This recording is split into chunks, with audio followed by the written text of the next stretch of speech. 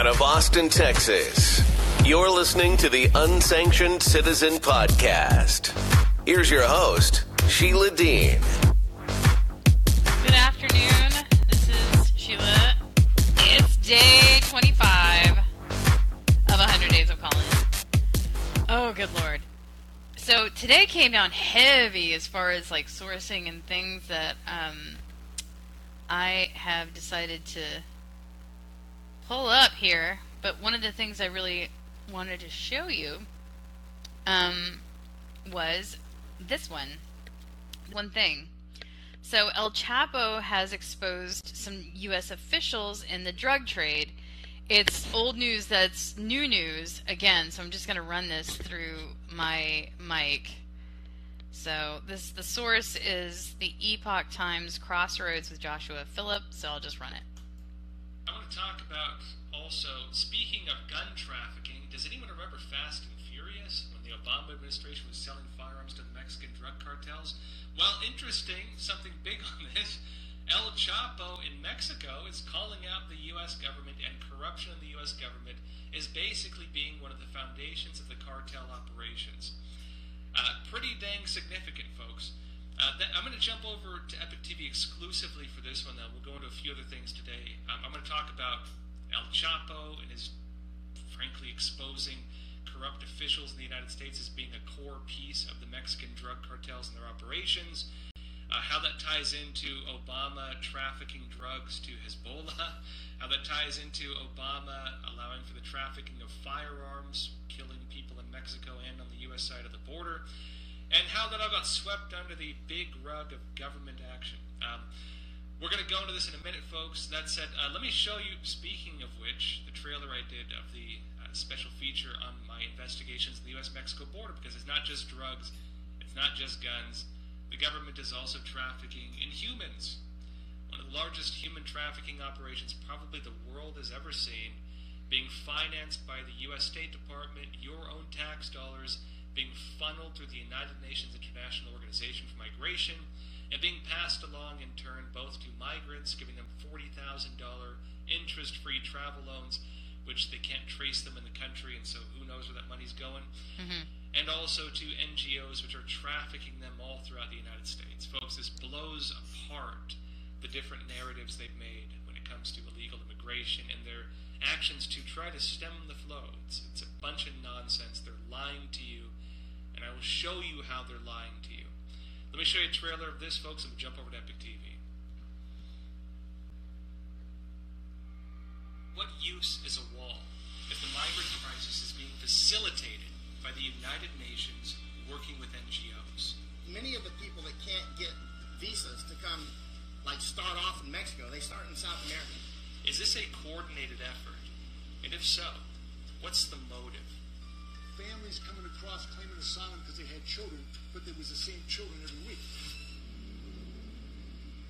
They started testing DNA to make sure that the children were in fact children of the parents. 30% weren't. What's really happening at the U.S.-Mexico border? These are all human smuggling cases from the past couple of weeks. What caused the U.S. policy shift for mass immigration?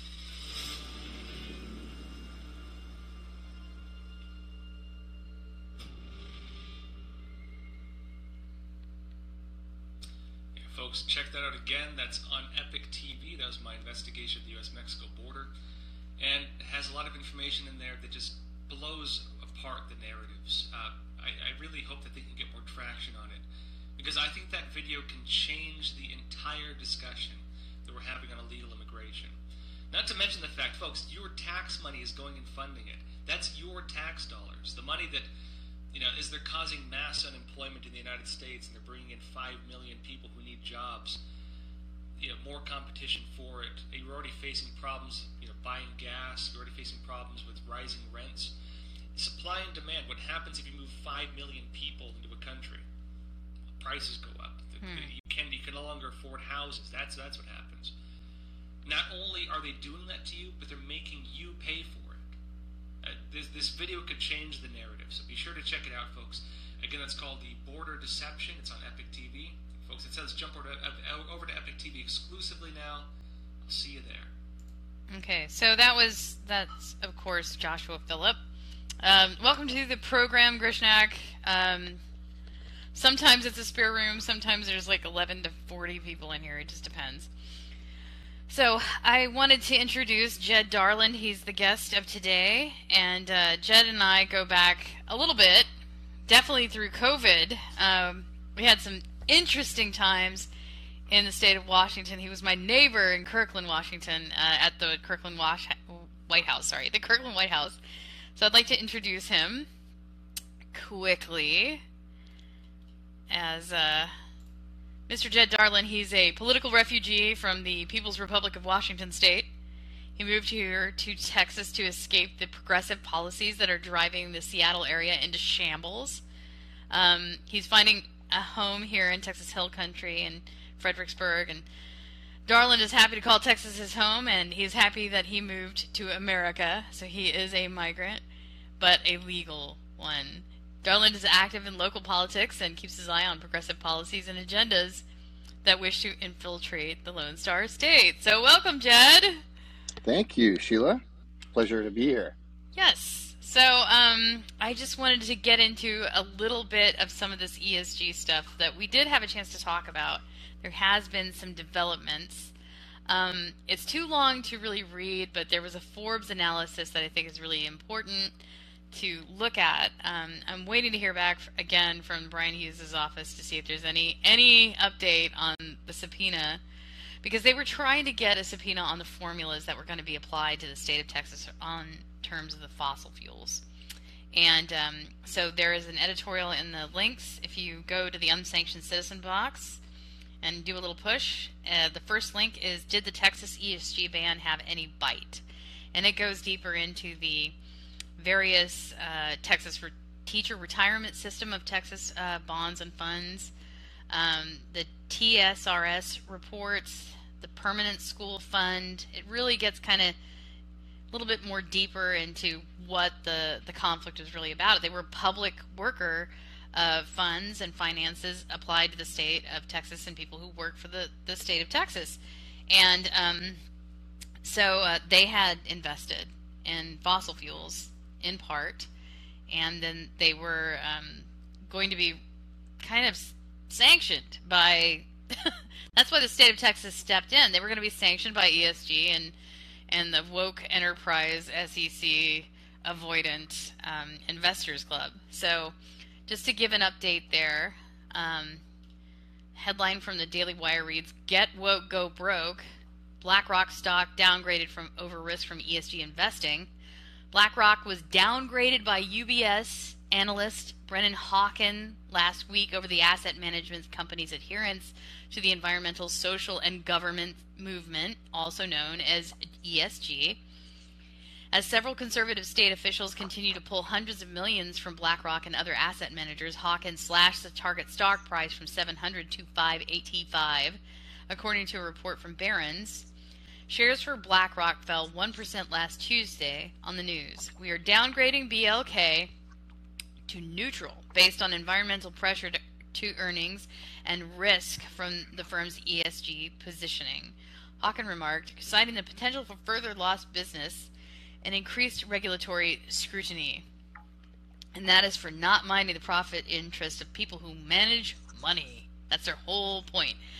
Most recently, South Carolina State Treasurer Curtis Loftus said that he would pull the state's remaining $200 million in BlackRock because of the company's leftist worldview, through which the executives undermine their fiduciary responsibilities. BlackRock, which manages $8.5 trillion in client assets, has taken voting action on climate issues against dozens of its portfolio companies, according to an investment stewardship report. So Texas behaved similarly, and they really put the screws to them late this summer. So I'll be happy to follow up again with Brian Hughes' office to see if there was any yield, any pressworthy documents that came of avail, usable for the public interest. So I will get to that. So ESG is also on your particular beat, Mr. Jed Darland, because of Agenda 2030. Tell us what's going on. Yeah, ESG, the 2030 Sustainable Development Goals, they are coming at us from all ends. I think when they say we're going to turn Texas blue, they don't even need to get Democrats elected to office to do this stuff. So the other day I was called by a friend. There was a group setting up in our local library. They were doing a public presentation, and he said, God, there's some maps here. You might be interested. Looks like it's something that's up your alley, talking about flood planning. So I went to the presentation, and the group there, it was with the Lower Colorado Lavaca Regional Flood Plan. There are 15 regional flood planning groups in Texas right now. They are benefiting from COVID relief funds. They were put in place and acted by State Senate Bill 8 that was signed by Governor Abbott in 2019. And they've been working behind the scenes in secret, coming up with these plans. So the plan for region. Hey, Jed, can I get you to turn up your mic or speak closer to your mic? Yeah, so I'm on volume just a tad. Okay, is that any better? A little bit more. Well, I've just got my AirPods on. So, is it okay? Is it making a difference? Yeah, now it is. Thank you so much. That's so much better. Okay, great. So this, as I said, it was from State Senate Bill 8, signed in 2019 by Governor Abbott, and they put these 15 regional flood planning groups together, and they're all working on their individual plans to make it seem like it's a local thing. But I'm here to tell you, obviously, this is an international effort, and it harkens all the way back to the original Agenda 21 documents, right? So if you look at Agenda 21 on Chapter 18, it outlines how they want these flood plans. The first round of flood plans was in the year 2000, and the second round is supposed to be done by 2025. Now, I stumbled across this group, and they actually said, "How did you hear about this?" As if they were surprised that anybody showed up. So I asked a couple questions, I looked at their documents, and I took a couple photos of things that I thought would be interesting, and I got some information to look into it more. The first thing I noticed, they had a 490-page document that they had prepared for the Region 10 flood plan, which is the Lower Colorado Lavaca region in Texas. And that includes Travis County in Austin as well. So it's a 43-county area, and it's basically the watershed that follows the Colorado River all the way into the Gulf of Mexico. And so the first thing I noticed were the groups that had prepared this report. And there are 3 engineering firms that are listed as technical consultants. One is Half Associates, it's HALFF. One is Freese and Nichols, and another is HDR. So I looked those companies up, and I typically do some research online that allows me to see if they're in any way involved with the United Nations or the Sustainable Development Goals. Right, and sure right. Let me break in there and ask you a real question, which is that what we've noticed is that there's a lot of crossover between the UN and some of their self-styled overreach, kind of laundering of policy into U.S. government, and they do that also through. So they do it through Europe, and so what I wanted to ask you was, what have you noticed about the ESG piece of this, and how that kind of overlaps directly with your work? Well, so in researching some of these technical firms, there were gentle associations on some of their websites that referred back to the 2030 Sustainable Development Goals. Some of them did reference the ESG, like you're talking about, and ESG is sort of that framework that was set up, I think, by the UN in order to establish which companies are going to be receiving loans from the World Bank. Yeah, it's a great reset thing. Correct. Yeah, and it's tied up with great reset stuff that I can't reach for right now. Sorry, yeah, go ahead. I mean, the UN mentions it on their website back in 2018. The ESG framework, and they all relate it to who's going to be getting funding for this stuff. So if you basically put this stuff, and there are a lot of major tech companies and things that are out there right now that are setting up this environmental social governance policy so that they're in line to get funding or federal grants or federal contracts. And I think really without doing it, companies are opening up themselves to not getting funding. And that's sort of where you pick winners and losers. And it's the people in government eventually, or this global effort, that are going to be picking the winners and losers. And that's sort of where you get all these small businesses going out of business. And that you saw a lot of that happen during the COVID lockdowns. But I wasn't surprised to see that, the UN is alive and well in Texas. Texas is like, go get them. It's a red state, very conservative. And a lot of people here are very comfortable because they're like, oh, well, everything's fine here in Texas. We've got our rights. We've got this. We've got that. And they may be a little bit complacent. I think a lot like the people were in Washington State when everything just sort of rolled in on them. And the very conservative areas in Washington outside of Seattle turned very progressive very quickly.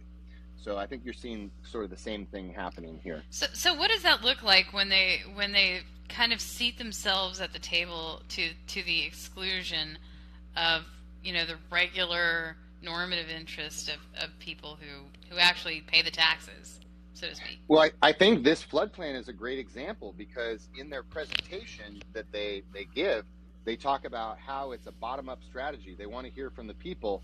They want to talk to the people, the local government, the county, and then federal. Right. So, and they say that, and it's great that they say that, but at the same time, Sheila, I was the sole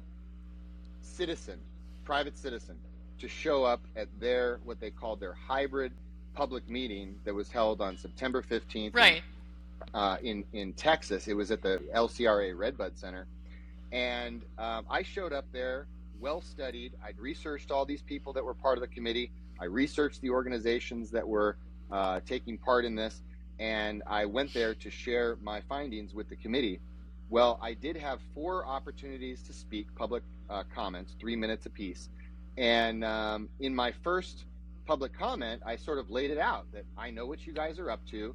I was very well versed in the associations with the United Nations 2030 Sustainable Development Goals of the 3 engineering firms.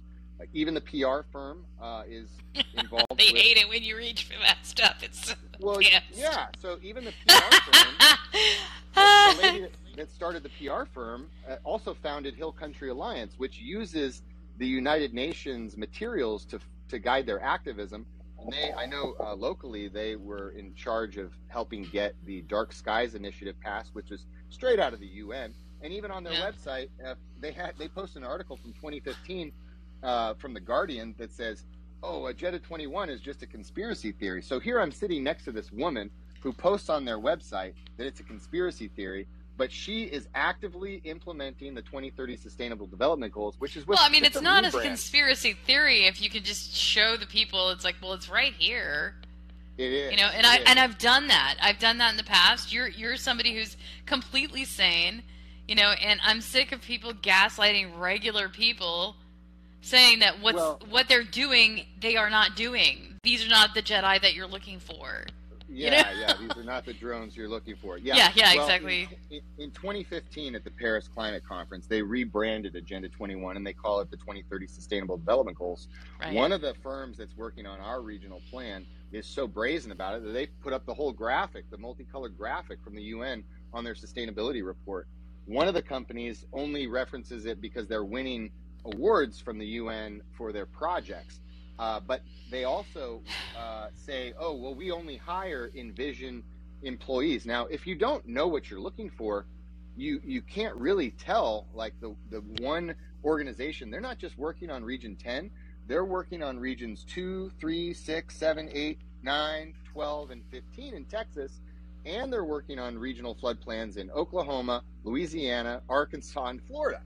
So it doesn't sound like a bottom-up strategy to me, right? They come with these 500-page documents that they've prepared, and it's just public information, Sheila. They're not doing anything special. They're gathering data from GIS, from FEMA, the floodplain information, and they're just compiling it. So they have how many buildings are in the floodplain right now and this and that. So it's not like real difficult work. They're just compiling a bunch of No, information. no. I mean, they lay it all out there for you. And the problem with these folks is that they expect everybody to just kind of sleepily go along with it. And then when somebody actually shows up with actual grounded dissent, and then they have a few bodies with them, they're like, they absolutely have no skin.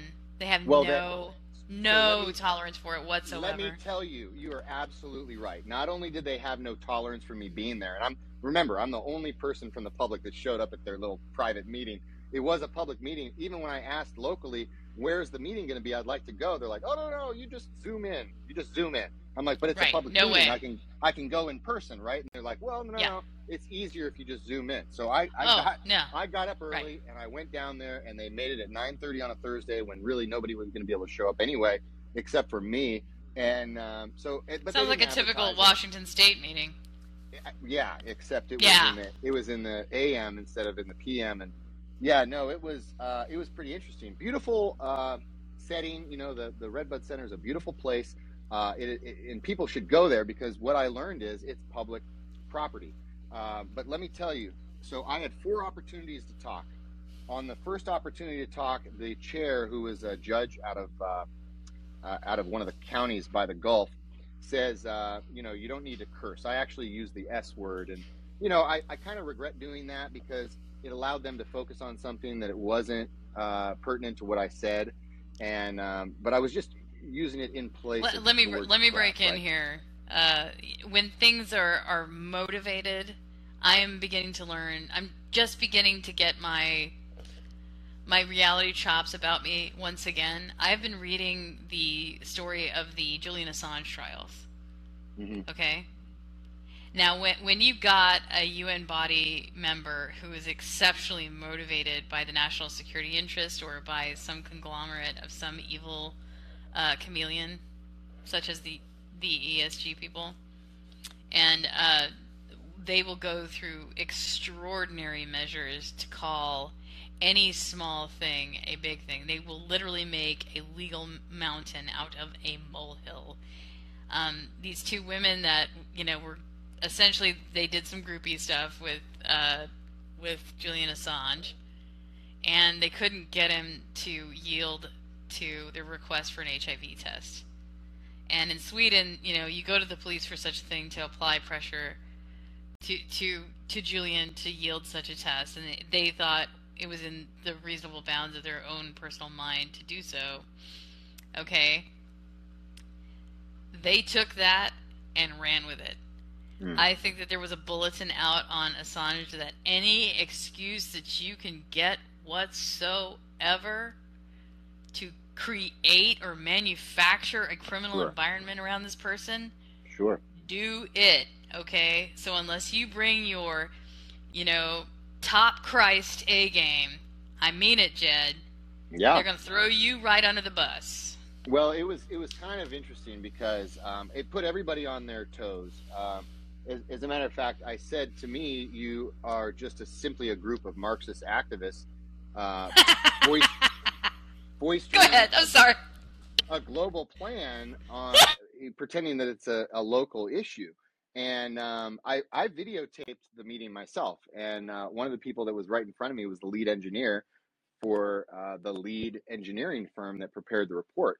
And his face, he couldn't control his smirk, because he knew what I was saying was true, but he had this sort of smirk like, yeah, you're right, but we already won.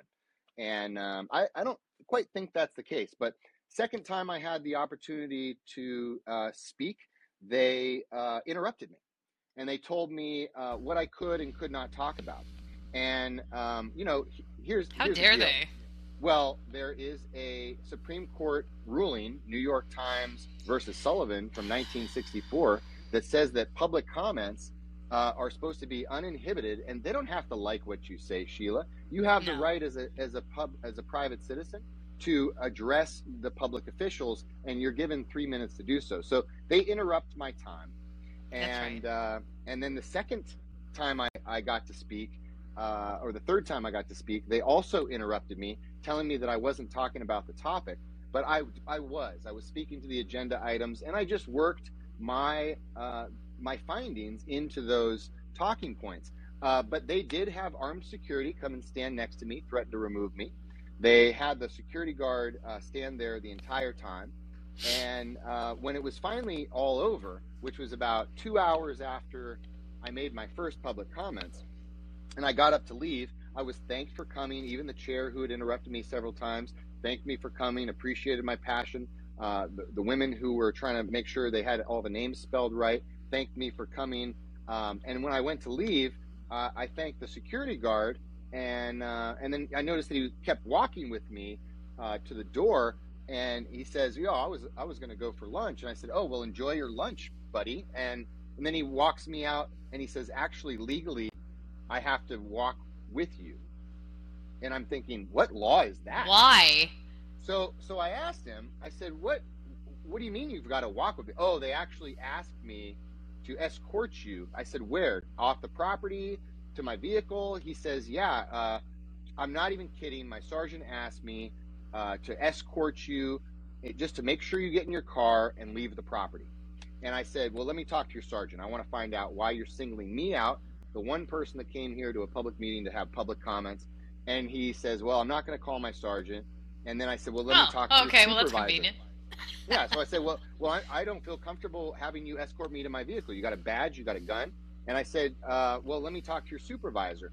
And he points to the 2 LCRA Rangers who were in the parking lot waiting for my departure. And he says, "Oh, you want to speak to my supervisor? They just pulled up over there." So not only did he lie to me. All right. I'm going to armchair quarterback this as an activist and give you some qualified feedback. Okay, you need to decentralize. When I say decentralize, you need to flank, all right? Bring other people next time, Jed, and I mean it. Tried, Sheila. I tried, Sheila, but you know what I brought was my iPhone, and I recorded the whole thing. Oh, good for you. What's interesting about that is, so I go and approach the LCR Rangers. Do you have a link to did you post it on YouTube?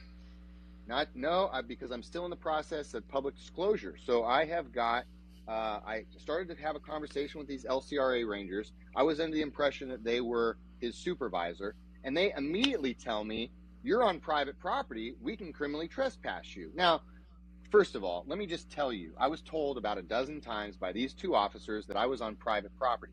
The LCRA building and parking lot are both public property. So they threatened criminal trespass and referred to criminal trespass about a half a dozen times, told me I was on private property. One of the Rangers, because I did get the body cam footage from the Rangers, I asked for all the body cam footage until they left the property that day. And the open records at LCRA gave me about 10 minutes of footage until I left, and they cut it off before they started speaking to one of the LCRA employees, the one that initiated the deployment of the intimidation tactics by armed security. So I'm like, "Well, where's the rest of my footage?" And they say, "Oh, well, that footage is being held up because that's deemed confidential under this code." Right, confidentiality. Now, everybody, if you've been listening to the Nils Melzer, okay, they manipulate these UN bastards. They will manipulate confidentiality like it's a bendable thing, like it has no real limitations. But it is conformant. Everything that they have done is conformant to the law of the state of Texas and to the laws of the United States of America. In fact, they are subservient, and we have supremacy in this country to the UN and any UN bodies. Now, people have called me and says, "Well, why don't you collapse like a crappy foldable chair? Why don't you just go along with what the UN wants?" Well, because there are sovereignty issues. And now, Jed, because we are talking and we are speaking frankly together over land, over flood plans, over agendas, and the way that they govern, okay? Because you are a citizen of this United States. You went into a UN body and approached them, and it's not a direct UN body. It is an NGO, public-private partnership. Correct. Okay? Correct. The flaky parallel sons of bitches that we're all really complaining about, you stepped on them. And they went, "Ow!"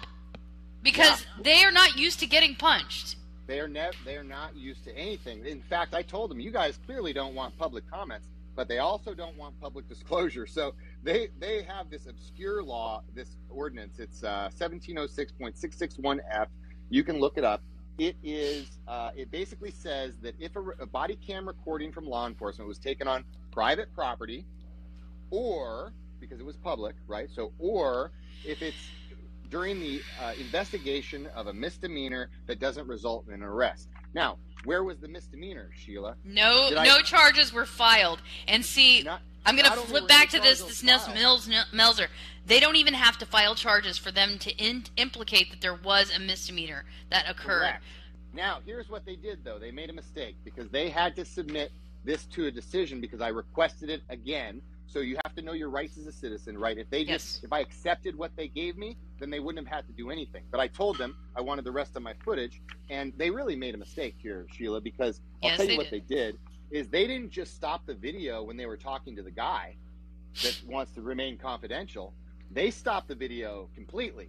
So even when they weren't talking to the guy, I'd still requested that as open public records, and they never gave me the rationale to not give me that portion of the video. So they should have either given me the rationale to not give me that portion of the video or given me the video as I requested it.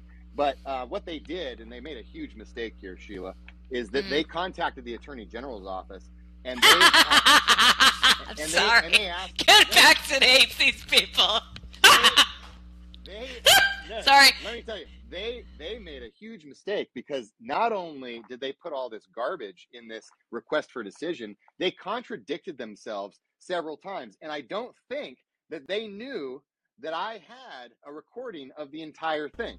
So here they are trying to claim, and the way they're going to work it into this law, 1706.661F, that I mentioned, is that they are now claiming that they made a call of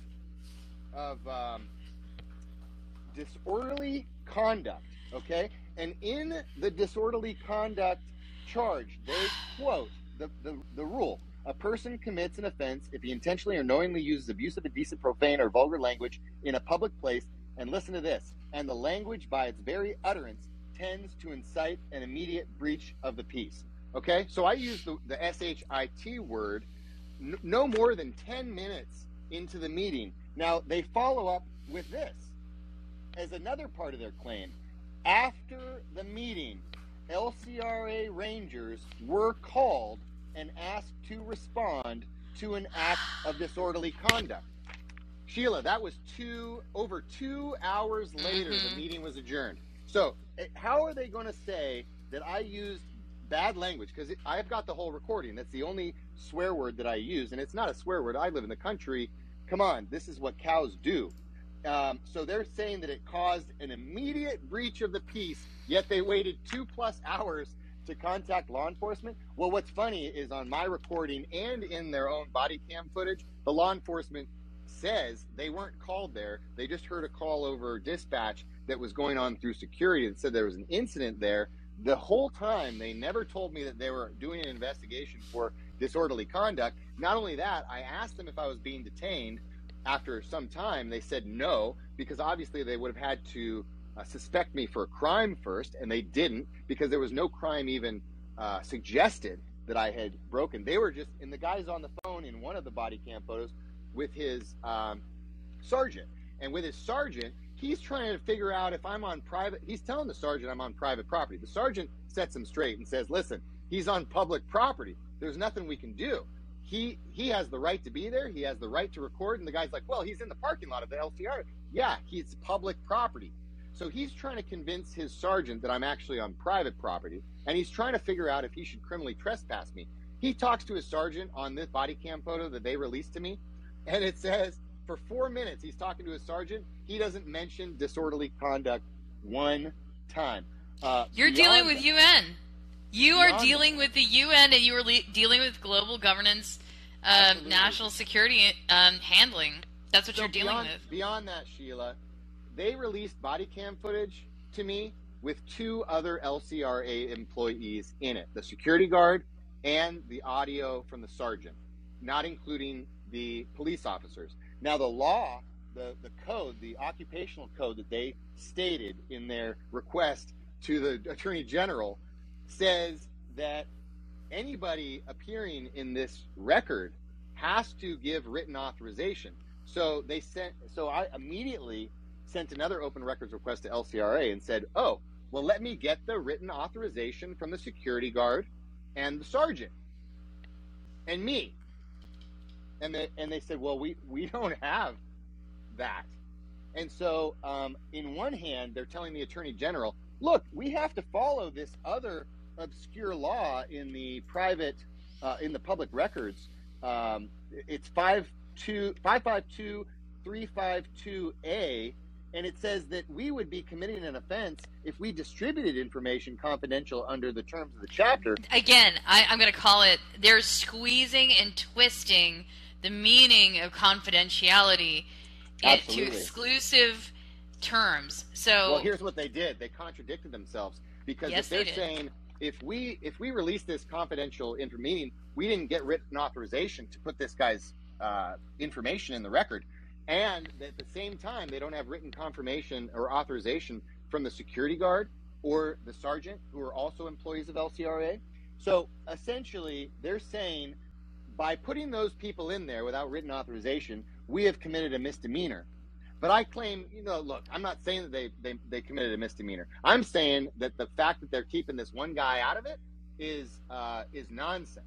And so I'm not saying, hey, you guys need to charge them with a misdemeanor because they put these other people in the video that they released to me without written authorization. I'm saying there was no reason to keep anybody confidential. We got public employees on public property operating their official public duty. Here's what they're trying to do, Jed. I mean, they're trying to tangle you up in a web of nonsense, all right? Absolutely. Non-legal law. And so what you need to do is throw 4 or 5 people into confiscate those webs, because they're going to throw them at least 4 people. And so, and then you need to make a run at the next one with written, okay? I mean, and you go in and you hand them written statements, cite written statements, and do not come alone. Meaning, have some people that sit in the back, don't look like you're together, don't make eye contact, sign up on the list, sit quietly, don't look like you are together. Yeah. But come with others. I tried to get people to come with me, and I just want to shake people and wake them up and say, listen, we have to show up. They're counting on us not being there, but I was the only person that I could get to go. Okay. And, hey, I got a caller. Would you like to talk to a caller? Blotty's pretty reliable, and he's from Southern California. And then I'd like to spend just a few minutes talking about our history with the Kirkland White House, because he's a Trump supporter, and maybe we'll get to do that. Hey, Blotty.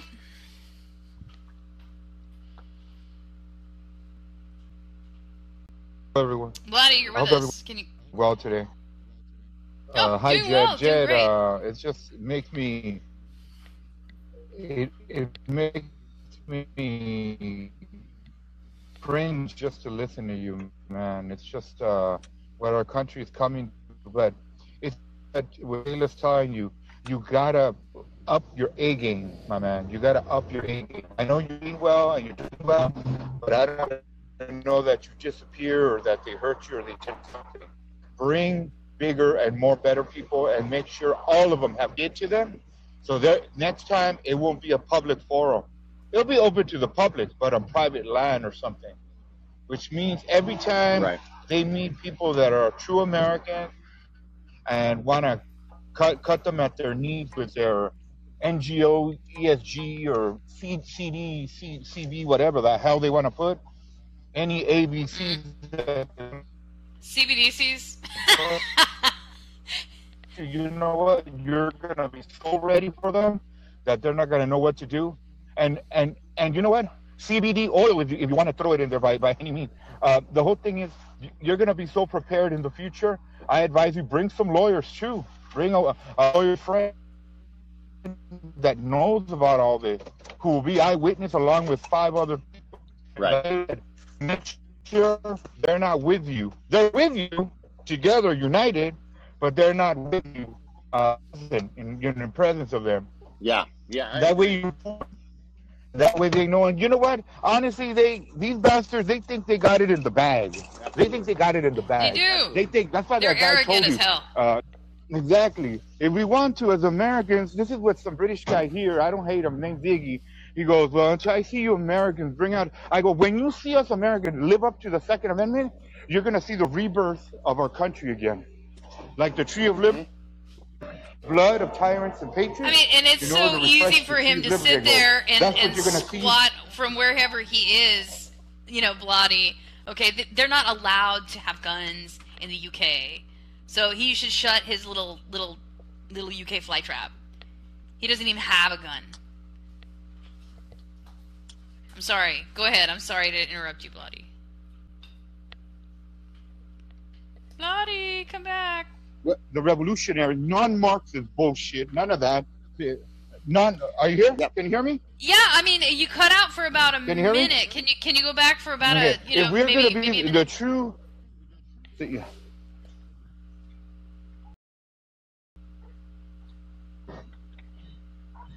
Oh man, we just lost him again. Can you hear me? Come back, Bloody. So he was talking about there we go. Bloody, you were talking about the go ahead. He needs to be watered by the blood of tyrants. Exactly. So when that takes place and we do a revolution, non-Marxist, none of that garbage of socialism, Marxism, but true patriotic, American-loving people, red-blooded Americans, guess what? They will know that we're serious. They will know that the Constitution stands, and they will know that there's people that are willing to defend it, both domestically and abroad as needed.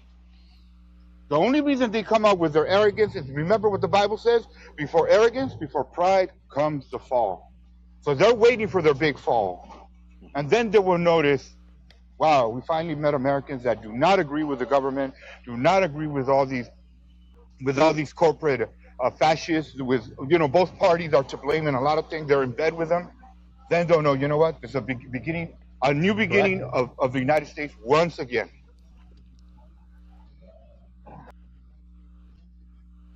Yeah, and I gave a speech the other day in Mason County to a big group, and you got to pick a hill to die on, right? And I think in Texas, right, if they ever try to come for our Second Amendment, then they're gonna meet that hill. And I just it's a sad prospect to think that that's where we've come to in this country today. And it is really a sad story. But in the meantime, people really need to show up at these public forums, and they're not gonna announce them for you. They're not gonna advertise it, just like they showed up. And when I went to that meeting, they didn't have any agendas printed out for the public because they didn't expect the public to show. And I showed up, and they actually had to print one off for me because I requested it.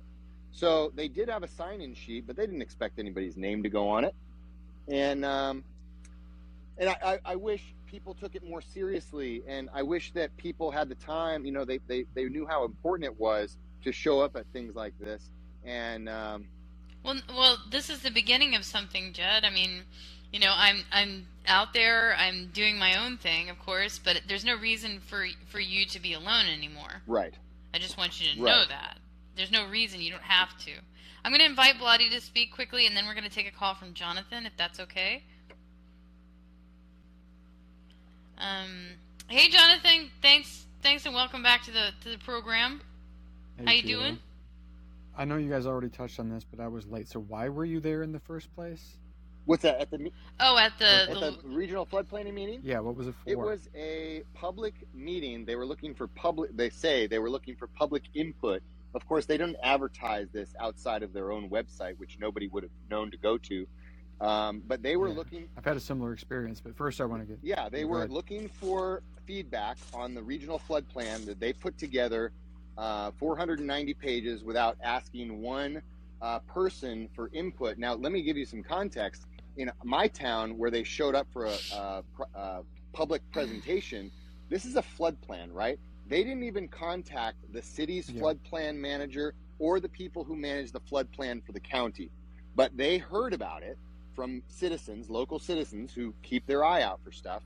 And so they actually did show up, but I was there with them, and I said, hey, so this is a public presentation, and you guys are presenting this flood plan, but you didn't invite the flood plan manager from our city, and you didn't invite the flood plan managers from the county, and this is the first time they're hearing about this? How is that possible? You've got a 500-page document. So they're not really interested in public comments, and that was part of my closing statement to them. They're not even interested in our government, Jed. Right. So what they're like doing the is fact that they teeing up- didn't go through conventional channels and seek out people who actually do the land management locally shows you that this is a grab.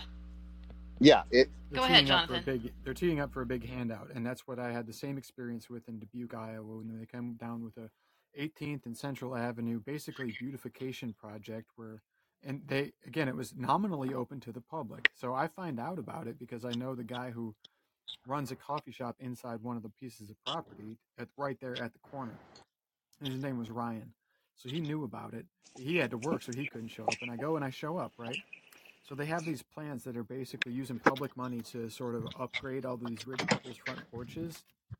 It's basically gentrification. And the guy even says, I never said that word. He's like, oh, no. When I gave him shit, he's like, no, it's not gentrification. But it was. It was just like, we're going to take public money and put it into private hands. And that's all this was, just like your thing. It's basically they're teeing up for a handout. Jonathan, you said, sorry to interrupt, like, you said you're in Ukiah? Iowa. Oh, in Iowa. What part of Iowa? Dubuque. I know it's a weird No, word. that's fine. So is it an ICLEI city? ICLEI? It's a TIF city, which is TI, the tax increment financing, which is probably something similar. Tell me what ICLEI is. Okay, so ICLEI is, if they call it now, local governments for sustainability. It used to be called something else.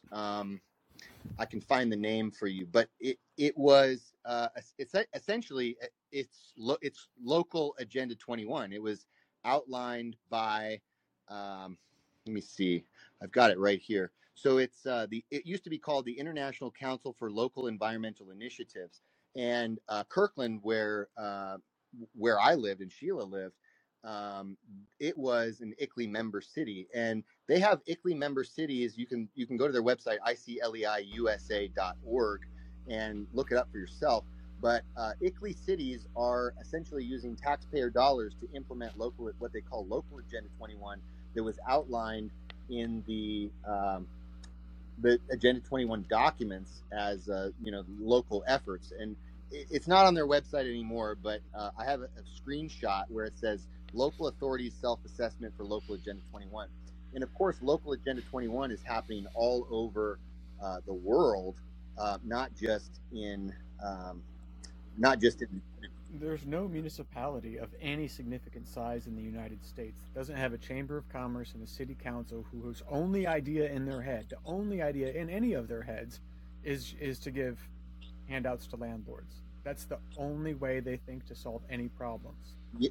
Like, that they've never had another idea than that. So, and when I go and I'm like, you're moving wealth upward, you know what they said to me in this public meeting? We're not here to talk about economics. And the other thing they said was, quote, doing nothing is not an option, which means we're not seeking public input. We're going to do what we're going to do, and you can all go fuck off. And the only other people in the room were the landlords of the people. They were getting the money. On whom the city was going to spend money. Right, yeah, their property value. Their $500,000 property was going to become $750,000 by the time this was all done. What do you think that they think? What the fuck? Well, there's nobody who's being pushed out of the neighborhood because the increased rents are going to be unaffordable to the people that currently. So live it's there. interesting. They were not in Dubuque, Iowa. Jed, everywhere, Dubuque, Iowa. And so, Jonathan, I looked up on the website right now while we're on the phone, and in Iowa, West Des Moines Area Metropolitan Planning Organization. Keep your ear out for that one. Cedar Rapids, Iowa.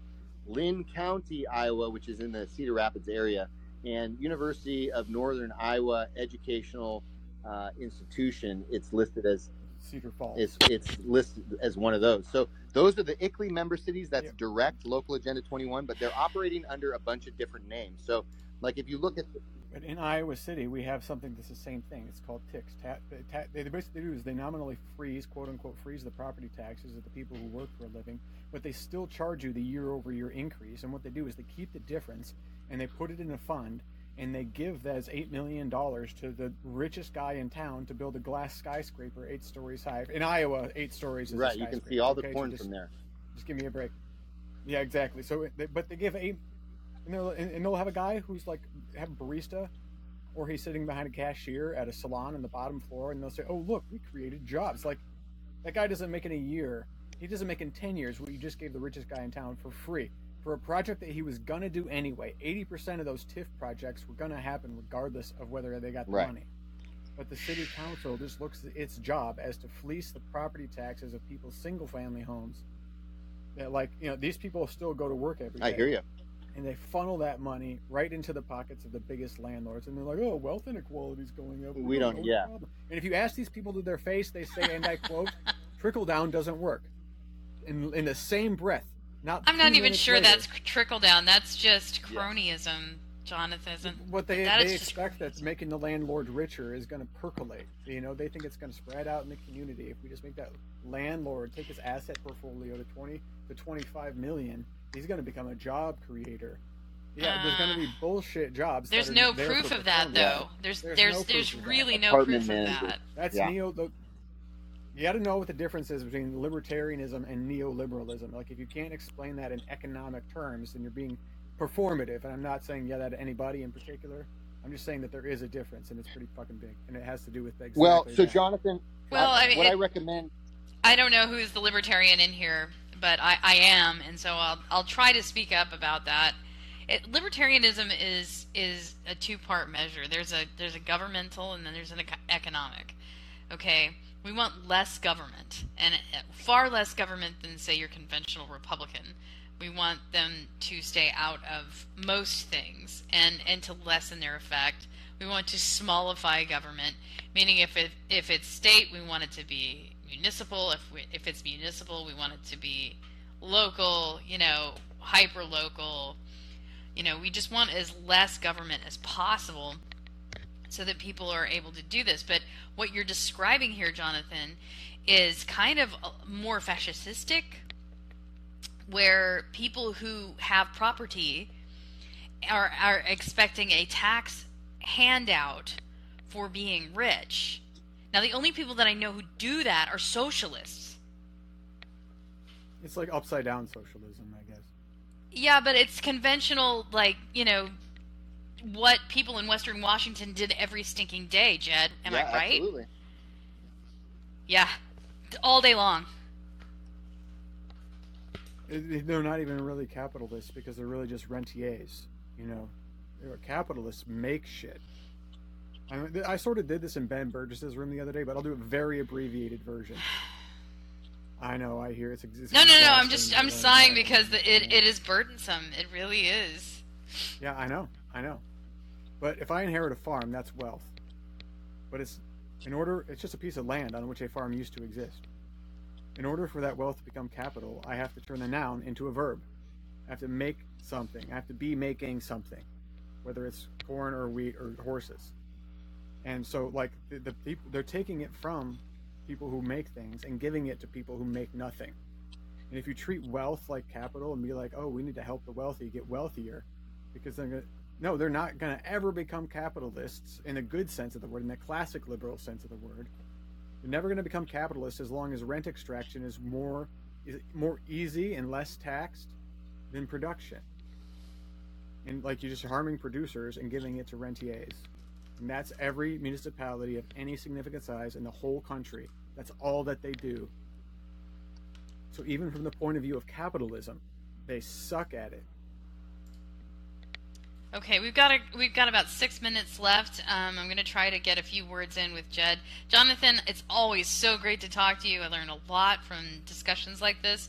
So I encourage you and Blotty to please keep coming back and discussing what you know about the things that are happening in context of all of the agendas that you're seeing, because it's modern monetary theory scrambled in with overreaching extra-national globalist architecture, okay?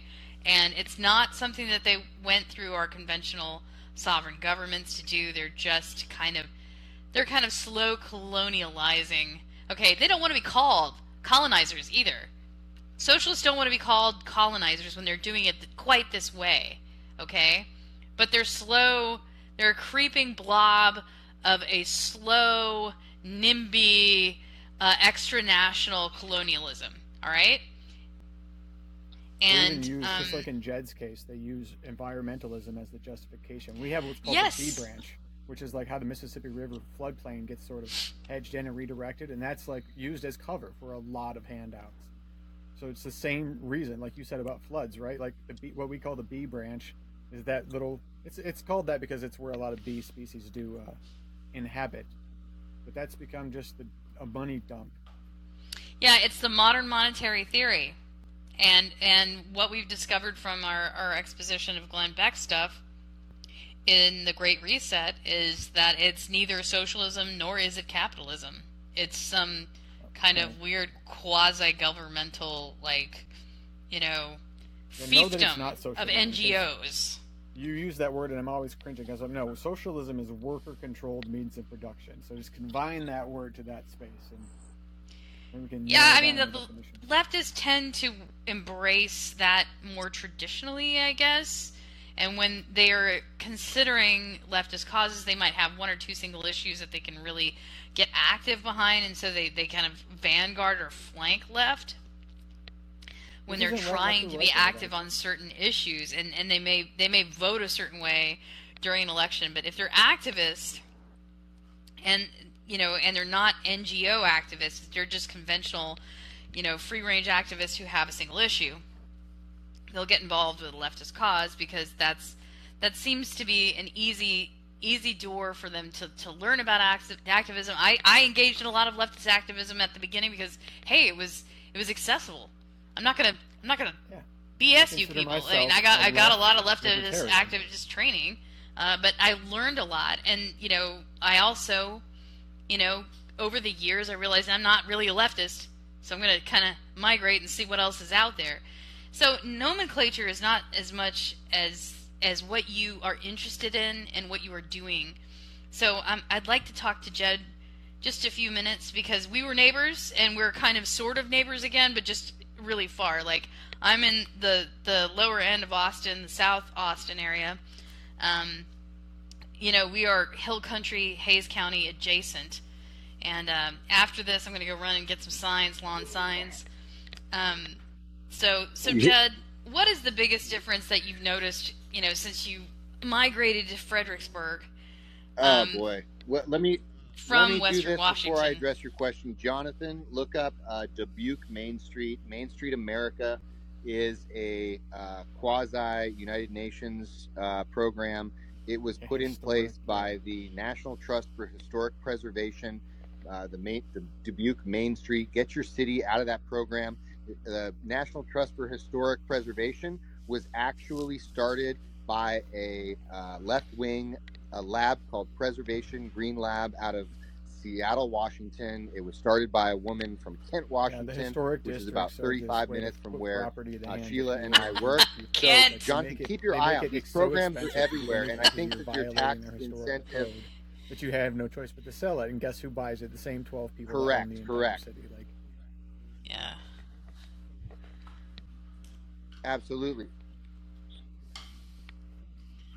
Well, I was as successful at stopping their new art.